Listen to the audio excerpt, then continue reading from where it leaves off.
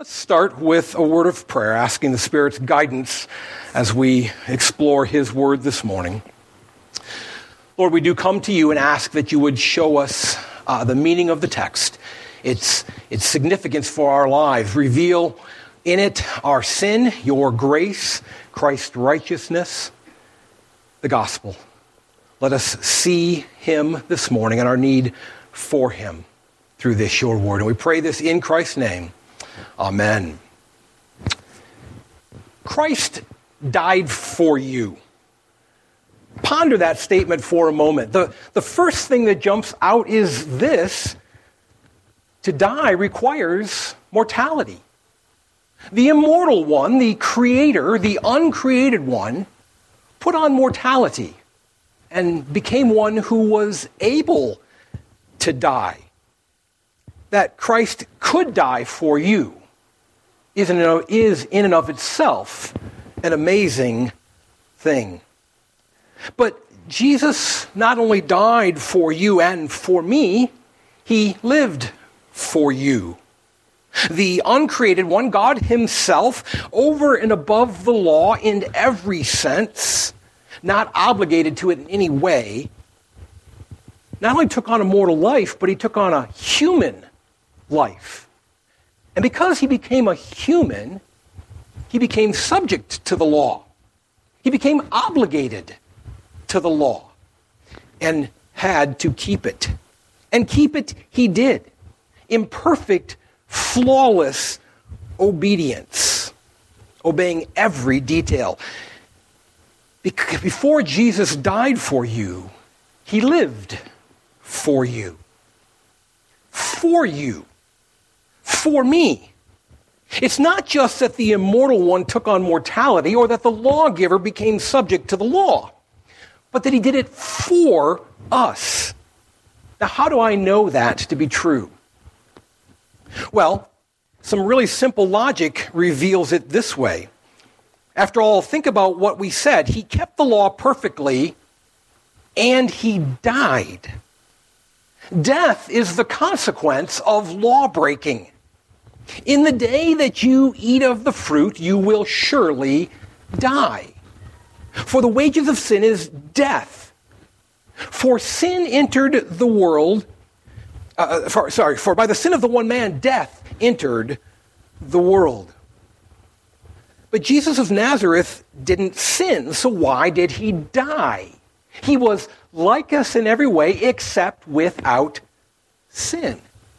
He died voluntarily so as to pay the death price for those who would receive it. For as many as receive Him, He gave the power to become children of God, even to those who believe on His name. He lived for you and me. He died for you and me. And why? Why did the immortal take on mortality? Why did the lawgiver make Himself subject to the law and become the law follower? Why is it that God the Son became a human being and died? Well, it is out of His love for us. For God so loved the world that He gave His one and only Son, that any who believe in Him shall not perish, but have everlasting life. He did this to keep us from perishing because He loved us. And this is love, not that we have first loved God, but that He loved us and sent His Son to be a propitiation for our sins. Propitiation.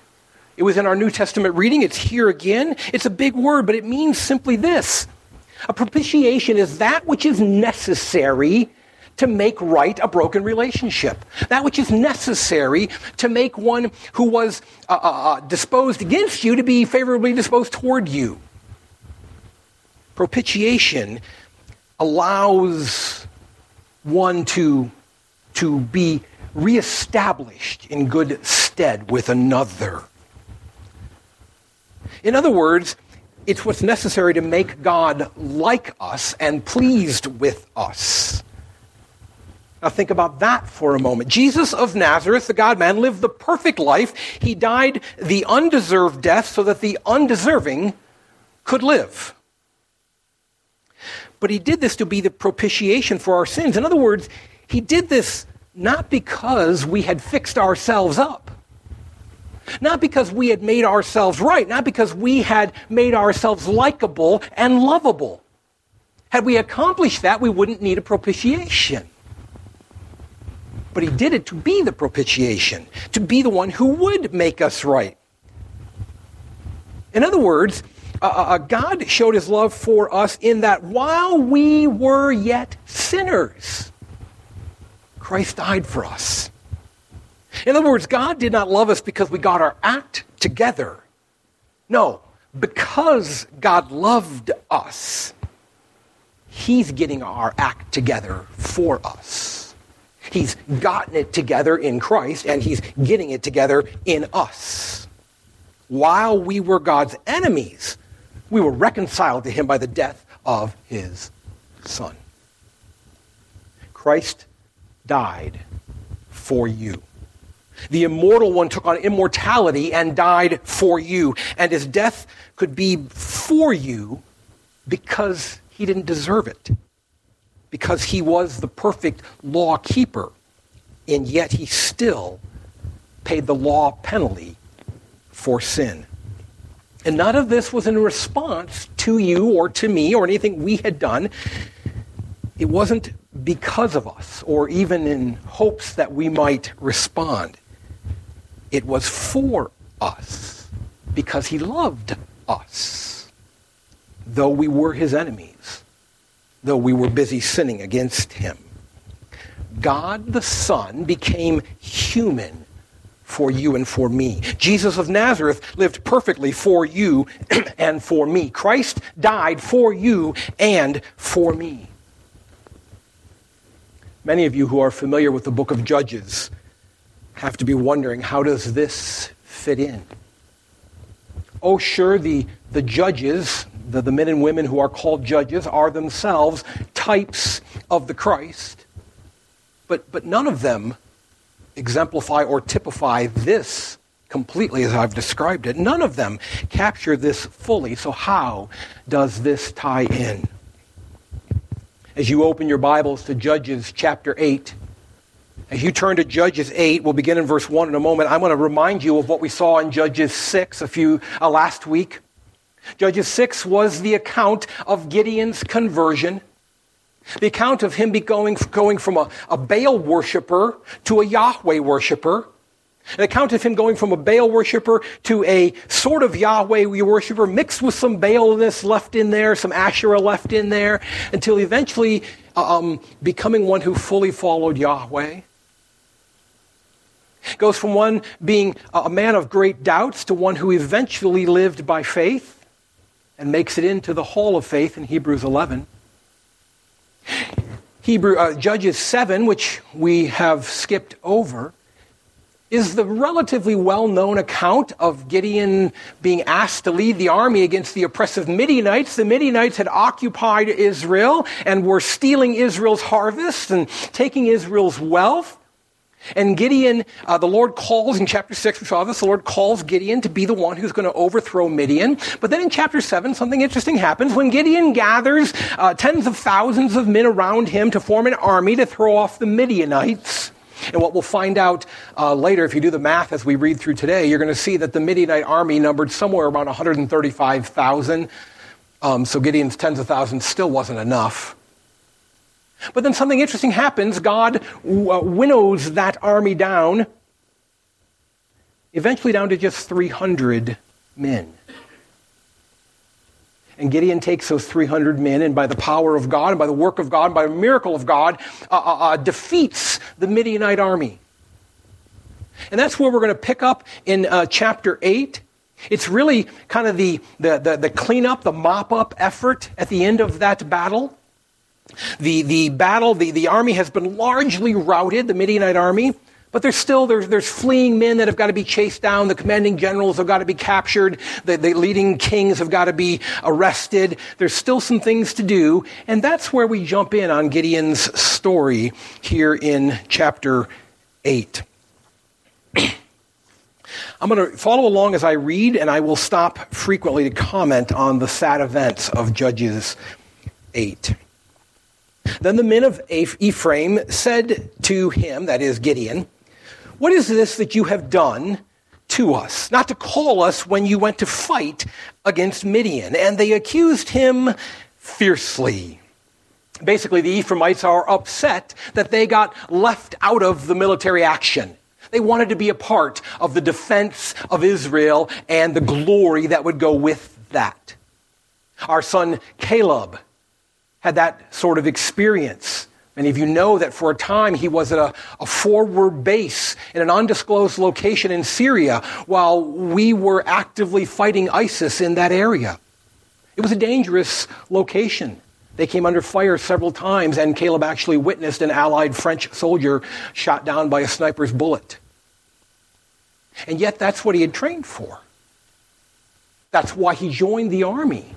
He wanted to be a part of the defense of his country and be in that situation. But because of a training accident, a serious training accident, he spent most of that time back in Kuwait rather than at the forward post at Syria. And he was sad about that. It was depressing to him. It was a disappointment to him.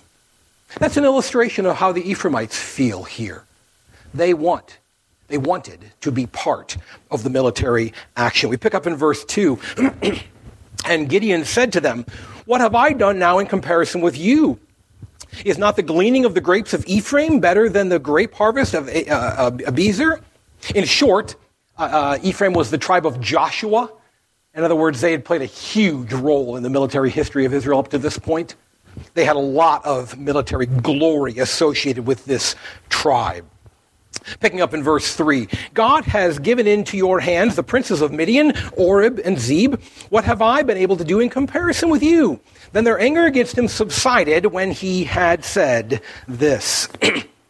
Gideon calms them down by reminding them of their own past glory and how it exceeds anything that he's done, how their glory it shines brightly in comparison to his very lame efforts.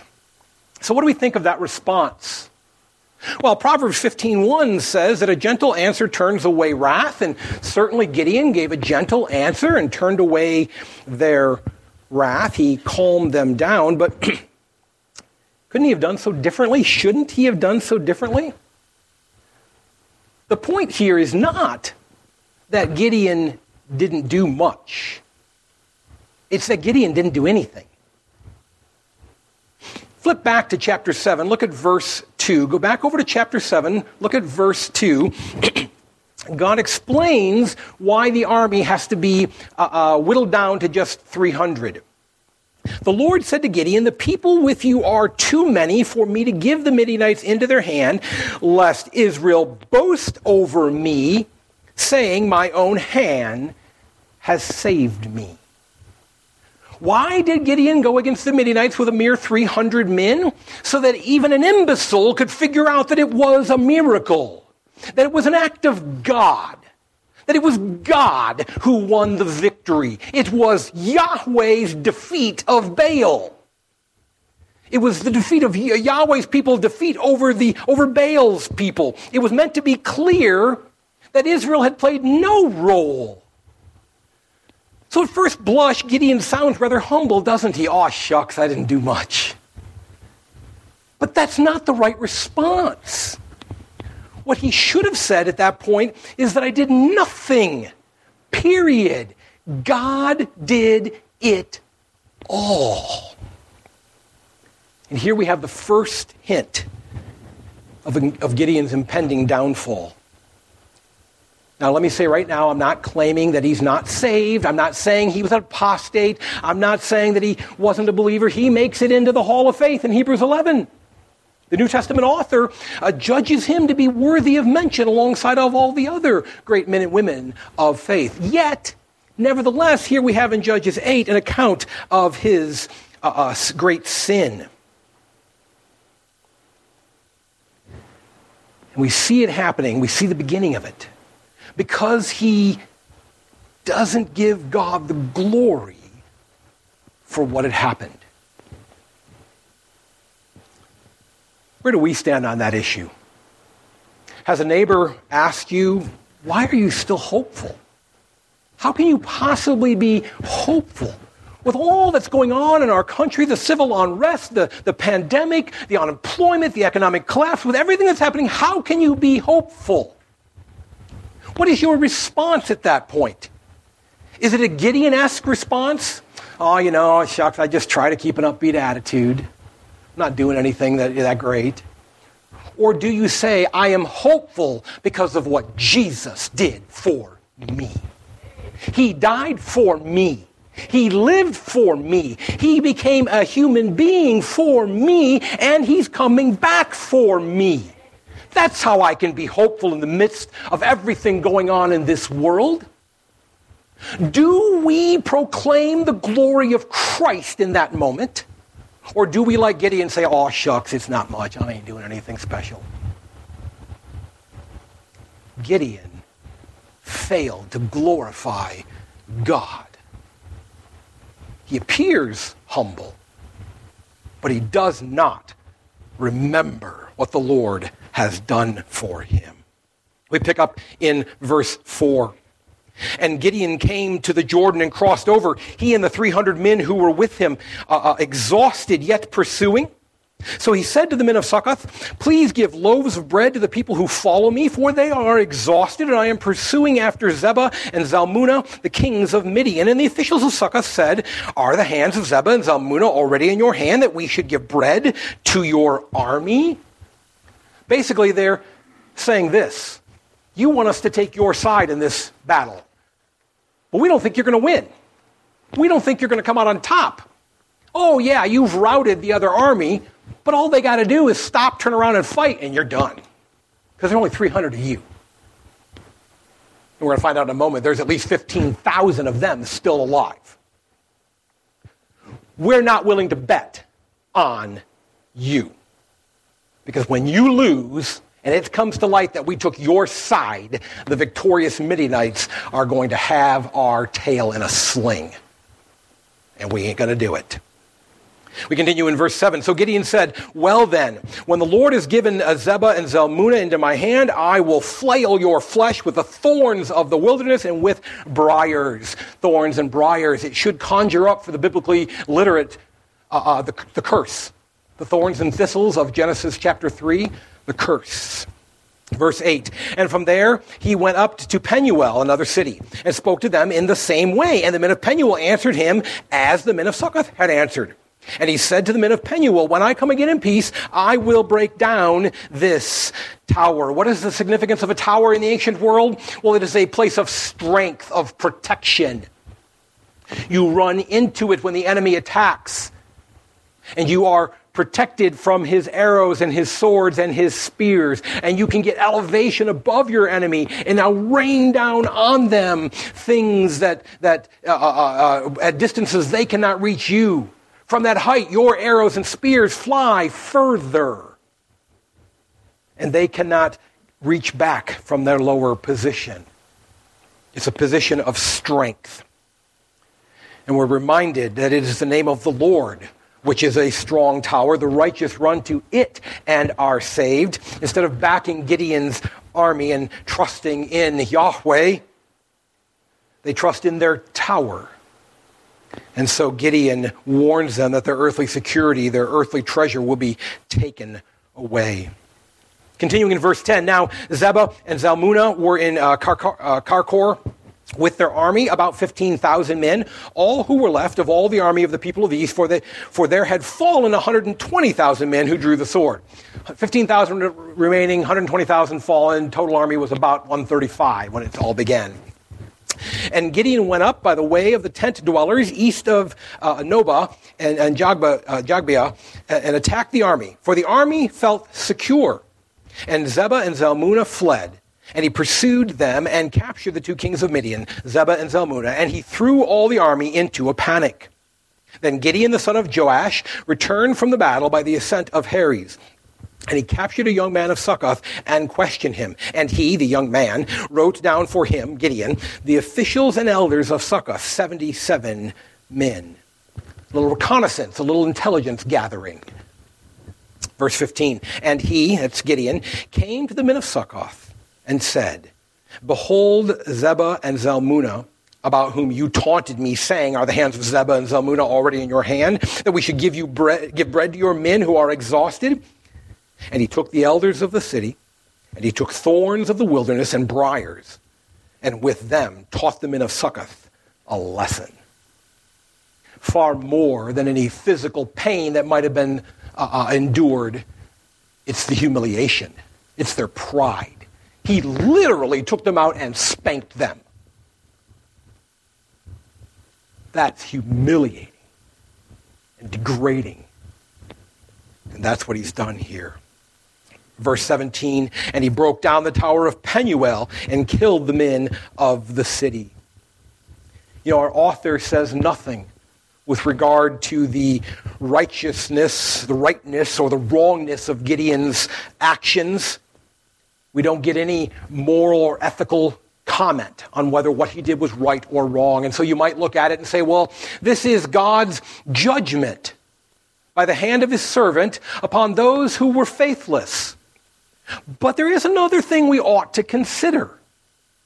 Let's consider Gideon's attitude toward those who had trouble believing in his victory. They saw 300 men pursuing 15,000. Ask yourself, which side would you take? And let's remember this. When Gideon was first called, did he jump up and say, right, I'll get right on it? He said, no, give me a sign. And the rock burned up the offering. And he said, yeah, but give me a sign. And the fleece was soaking wet and the ground dry.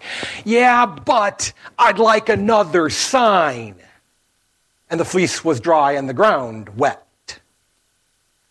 Did the men of Succoth or of Penuel, did they see the sacrifice consumed by fire out of the rock? Did they see the fleece dry and then wet, or wet and then dry? I don't always keep the order straight on those. They did not.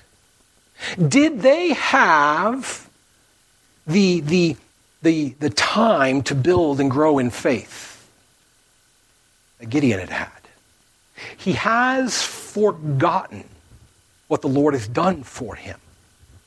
He has forgotten how God was patient with him, brought him along slowly, step by step, so that he could be a man of faith. When you are praised for your walk with the Lord, when you or I are asked about how did you get to the point with that kind of prayer life, or how did you get to a point where your marriage could be like that, or how did you, do we say, well, you just got to do that, or did we say, no, the Lord has been phenomenally patient with me.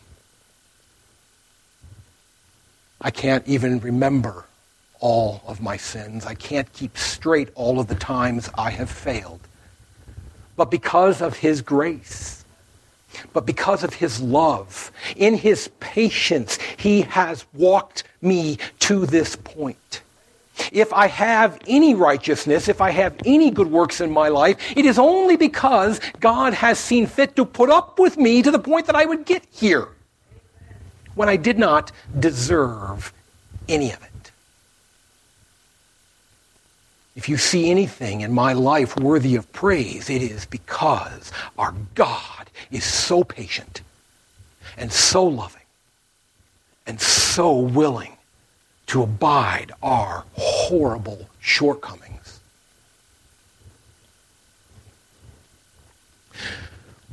We pick up, where do we pick up? Verse 18. Then he said to Zebah and Zalmunna, where are the men whom you killed at Tabor? They answered, as you are, so were they. Every one of them resembled the son of a king. You'll notice the answer doesn't seem to fit the question, and it's because, I think it's really because my translation here is maybe a little overly literal in the translation.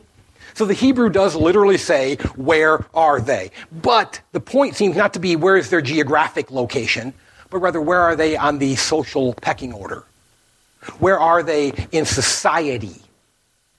Where were they located on the totem of the A crowd, the B crowd, the left outs, the geeks, the nerds? Where do they fit? That's what he's asking. That's now why their answer makes a little more sense. Oh, yeah, they were like you. They were like royalty. They reminded us a lot of you. They were powerful, well-placed men of standing and importance. Verse 19, and Gideon said, they were my brothers, the sons of my mother. As the Lord lives, if you had saved them alive, I would not kill you. So he said to Jether, his firstborn, rise and kill them. What's going on here? Why does Gideon direct his son, his firstborn, to kill these kings? This is a symbol, a sign that's probably lost on us as a modern contemporary audience. Let me try to put it in context that maybe you'll understand. What does it mean when a prominent senator or a governor holds a press conference and says something like this? I am both humbled and honored to announce that today a good friend of mine on my behalf, Mr. So-and-so, has taken it upon himself to initiate an exploratory committee on my behalf. It means I'm running for the presidency. That's what this symbol means. My son is going to be king one day. He's going to take my place. He's part and parcel of what I am doing. I have captured these kings. My son is going to kill them. So that it's a team effort, so that you will see in my son the same thing that you see in me. This ability to win your victories on your behalf. Do you recognize in my son that same trait? Basically, he has said this. The success you have seen lies in the genetics before you. That which has been passed along to my son will offer the same thing. Oh, don't get me wrong. Being born into a certain situation does have its advantages. There are certain sins that I'm simply not drawn to because of the way I was raised. But trust me, there are plenty of other sins that are always on my doorstep precisely because of who I am. Again, it does not rest in who I am, but in who Christ is and what he has done for me. And we pick up then, but the young man did not draw his sword, for he was afraid because he was still a young man. He's referred twice as a man, not a boy, so he's probably at least 13, but double emphasis on young, so maybe he's just 13. We keep reading 21. Then Zebah and Zalmunna said, rise yourself and fall upon us. For as the man is, so is his strength. And Gideon arose and killed Zebah and Zalmunna, and he took the crescent ornaments that were on the necks of their camels. Continuing in verse 22. Then the men of Israel said to Gideon, rule over us, you and your son and your grandson also. For you have saved us from the hand of Midian. In short, become a king, establish a dynasty. Gideon said to them, I will not rule over you. My son will not rule over you. Yahweh will rule over you. Wow. Such humility. Such spirituality. We're all in awe of Gideon at this point. But let's keep reading. And Gideon said to them, let me make a request of you. Every one of you give me the earrings from his spoil, for they, the Midianites, had golden earrings because they were Ishmaelites. And they answered, we will willingly give them. And they spread a cloak, and every man, the 300 in his army, every man threw in it the earrings of his spoil. And the weight of the golden earrings that he requested was 1,700 shekels of gold, besides the crescent ornaments and the pendants and the purple garments worn by the kings of Midian, and besides the collars that were around the necks of their camels. If you're curious, 1,700 shekels and at the price of gold at the close of business on Thursday, that would be $1.3 million in today's economy. And Gideon made an ephod of it and put it in his city in Ophrah. And all Israel whored after it there. And it became a snare to Gideon and to his family. So Midian was subdued before the people of Israel, and they raised their heads no more. And the land had rest 40 years in the days of Gideon. So what's going on? Gideon turned down the call to become a king. And what reason did he give? What righteous-sounding justification did he have? Oh, the Lord, Yahweh, he will rule over you. But who is the intermediary between the people and their God? Well, it's the priest. And the priest came out of the tribe of Levi. And if you'll recall from chapter 6 from last Sunday, we saw that Gideon is the tribe of Manasseh. He has no place in the priesthood. And yet what does he do?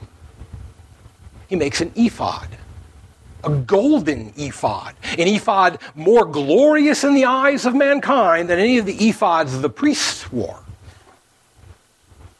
He presumes to take upon himself the role of the priest. I will become the one who goes to Yahweh and talks to him on your behalf.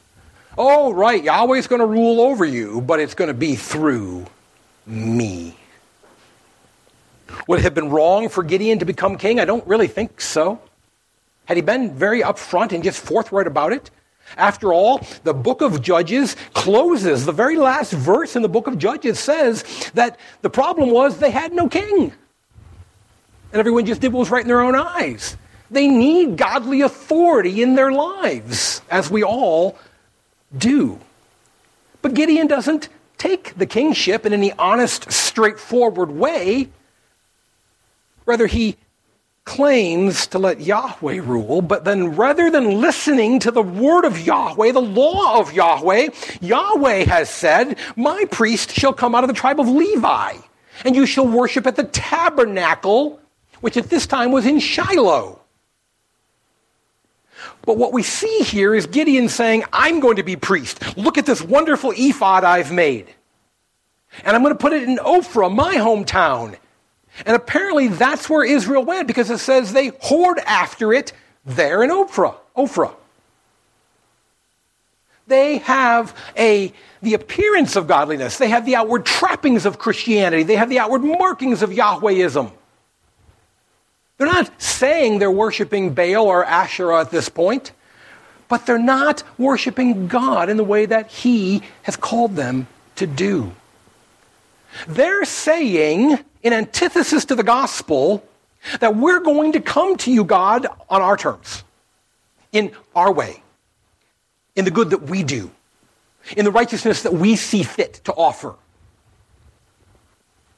And it is a reminder that the gospel comes to us while we were yet sinners. While we were the enemies of God, He was at work reconciling us to Him. They don't accept the gospel on the terms that it's given through the one of God's choice, but rather they decide that they're going to go to Him on their terms. All Israel whored after it. We looked at Judges chapter 2 some weeks back, and we said that Judges 2 kind of needs to be marked in our heads as the visitor center of the book of Judges. It's the place you go to make sense of the rest of the book. And in Judges 2, verse 17, we read these words, "Yet they, Israel, did not listen to their judges, for they whored after other gods and bowed down to them." We see this idea of Israel whoring is the idea of a spiritual faithlessness, abandoning Yahweh. Despite Gideon's words of the Lord ruling over them, of Yahweh ruling over them, in practice, they were whoring after a god of their own making. They had forgotten the gospel. What does this sound like? What is this a reminder of? What does this actually foreshadow? It's about 150 years later that King Saul is going to do the same thing. He's going to take it upon himself to lead worship. He's going to take it upon himself to play the part of the priest. He's going to take it upon himself to overstep the call that God had placed on his life. And we see Gideon doing the same thing here. In the guise of humility, in the guise of spirituality, Gideon has said, oh no, I'm not going to be king. We'll let Yahweh rule over you. But he takes on the role of the head and leader of a new Yahweh cult. He has forgotten his own humble beginnings. He has forgotten what the Lord has done for him. And he thinks he's all that. But wait, there's more. Picking up in verse 29. Jerubbaal, the son of Joash, that's Gideon, went and lived in his own house. Now Gideon had 70 sons, his own offspring, for he had many wives. Many wives, what is that the hallmark of? Is that indicative of Joe the plumber? Does John Q. Public have many wives? Can John Q. Public afford many wives? Many wives was the hallmark, the status symbol of the king. This was a king thing. Verse 31, and his concubine, it's a slave girl that's used for sex. So apparently the many wives was not enough. And his concubine, who was in Shechem, also bore him a son, and Gideon called his name Abimelech. Abimelech. Abimelech. Some of you who've been in the church long enough may be sitting there going, that Melech, I've heard that before. That sounds familiar to me. And it's the Hebrew word for king. Melech is the Hebrew word king. I'm accenting the wrong syllable, means my father. And like a lot of languages, the verbs of being, is, was, are, am, etc., are just omitted and assumed. Abimelech, my father, is king. Oh no, I'm not going to be king. Oh no, don't make me your king. What does he name his son? Abimelech. Daddy is king. And Gideon, the son of Joash, died in a good old age and was buried in the tomb of Joash his father at Ophrah of the Abiezrites. As soon as Gideon died, the people of Israel turned again and whored after the Baals and made Baal-berith their god. Having whored after a false Christianity, a false Yahwehism, it took nothing for them to jump right back into Baalism and to do so instantly. You know, when Joshua died, we saw the opening of Judges that they continued to walk in the way of the Lord until all that generation died out. Joshua had trained those around him to walk in the way of Yahweh so that they kept the people on the right path for at least the next generation. What we have here is an instantaneous reverting back to paganism. But not just any form of paganism. Baal-berith. Baal-berith. Again, if you've been in the church for any length of time, that may sound familiar to you. Berith. It is the Hebrew word covenant. Covenant. Baal of the covenant. The place and position of Yahweh in Israel is now given to Baal. Baal-berith, Baal of the covenant. Verse 34. And the people of Israel did not remember Yahweh their God, who had delivered them from the hand of all their enemies on every side, and they did not show steadfast love to the family of Jerubbaal, that is Gideon, in return for all the good that he had done to Israel. The chapter opens with Gideon appearing humble. Oh, shucks, I didn't do much. But failing to give glory to God, failing to remember that it was God who gave them the victory. He did nothing. Gideon did nothing. Then he's impatient with the cities of Succoth and Penuel, whose faith was weak, forgetting that God was long-suffering and patient with him, letting his faith build, giving him time to grow. Then he captures the enemy kings and symbolically wants his son to kill them to set up a dynastic connection between him and his son. And he makes an ephod and takes upon himself the role of the priest, having no rightful claim to do that. And then he goes on to behave like a king anyway, taking many wives and naming his son Abimelech. My dad is king. When we forget what the Lord has done for us, we will think too much of ourselves. We will become impatient with others who are not where we are in their spiritual walk. And we will end badly, just as Gideon ended badly. It is for this reason that we need to hear the gospel over and over and over again. To be reminded of it constantly, frequently, regularly. To be reminded of what our Savior has done for us, of the condition in which we stood when he did it. Be reminded that it did not belong to us in any way, shape, or form. He did not come seek us out because we were off to a good start and he decided to help us along.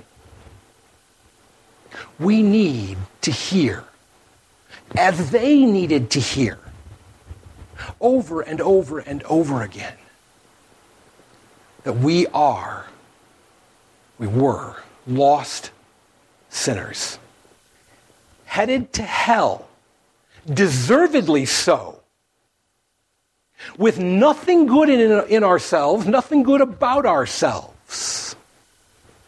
But God loved us. And because he loved us, he sent his own son to live for us, to die for us, and to one day come back for us. Let that be what drips off your lips at every opportunity. Let that be what stirs your heart continually. Let it be what gives you hope in the midst of a hopeless situation. Let it be what gets you out of bed in the morning and takes you to a peaceful rest in the evening. Because it's amazing what our God has done for us. And if we remember that, that's it. Just remember it. Just constantly be reminded of it. And we can avoid the failure, the fall of Gideon. Now, we heard this morning, we heard in the psalm this morning, we heard over and over again in our music this morning, we will fall. And when we fall, our God is patient to lift us up again. This is not about avoiding any fall at all. It's about how to walk in a way that we minimize those falls. Walking in light of the gospel, in memory of the gospel, in discussion of the gospel, in pointing to the gospel, and in saying, this is what the Lord has done for us. And in this we will rejoice. Let's pray. Lord, we thank you for the story of Gideon. We thank you for the real account of his failures, that the human heroes of the Bible are no heroes at all. But they are a reminder of you and your heroic effort on our behalf.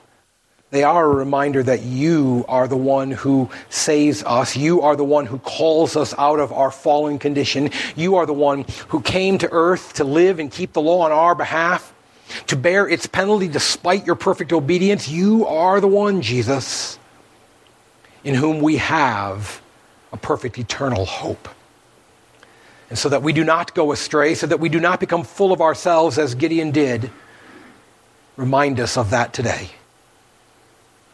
Humble us in our sin, but lift us up in the glory and majesty of your gospel. And let us always proclaim Jesus Christ and him crucified, raised again, coming back, so that we will remember what you have done for us. Lord, we pray this in Christ's name. Amen.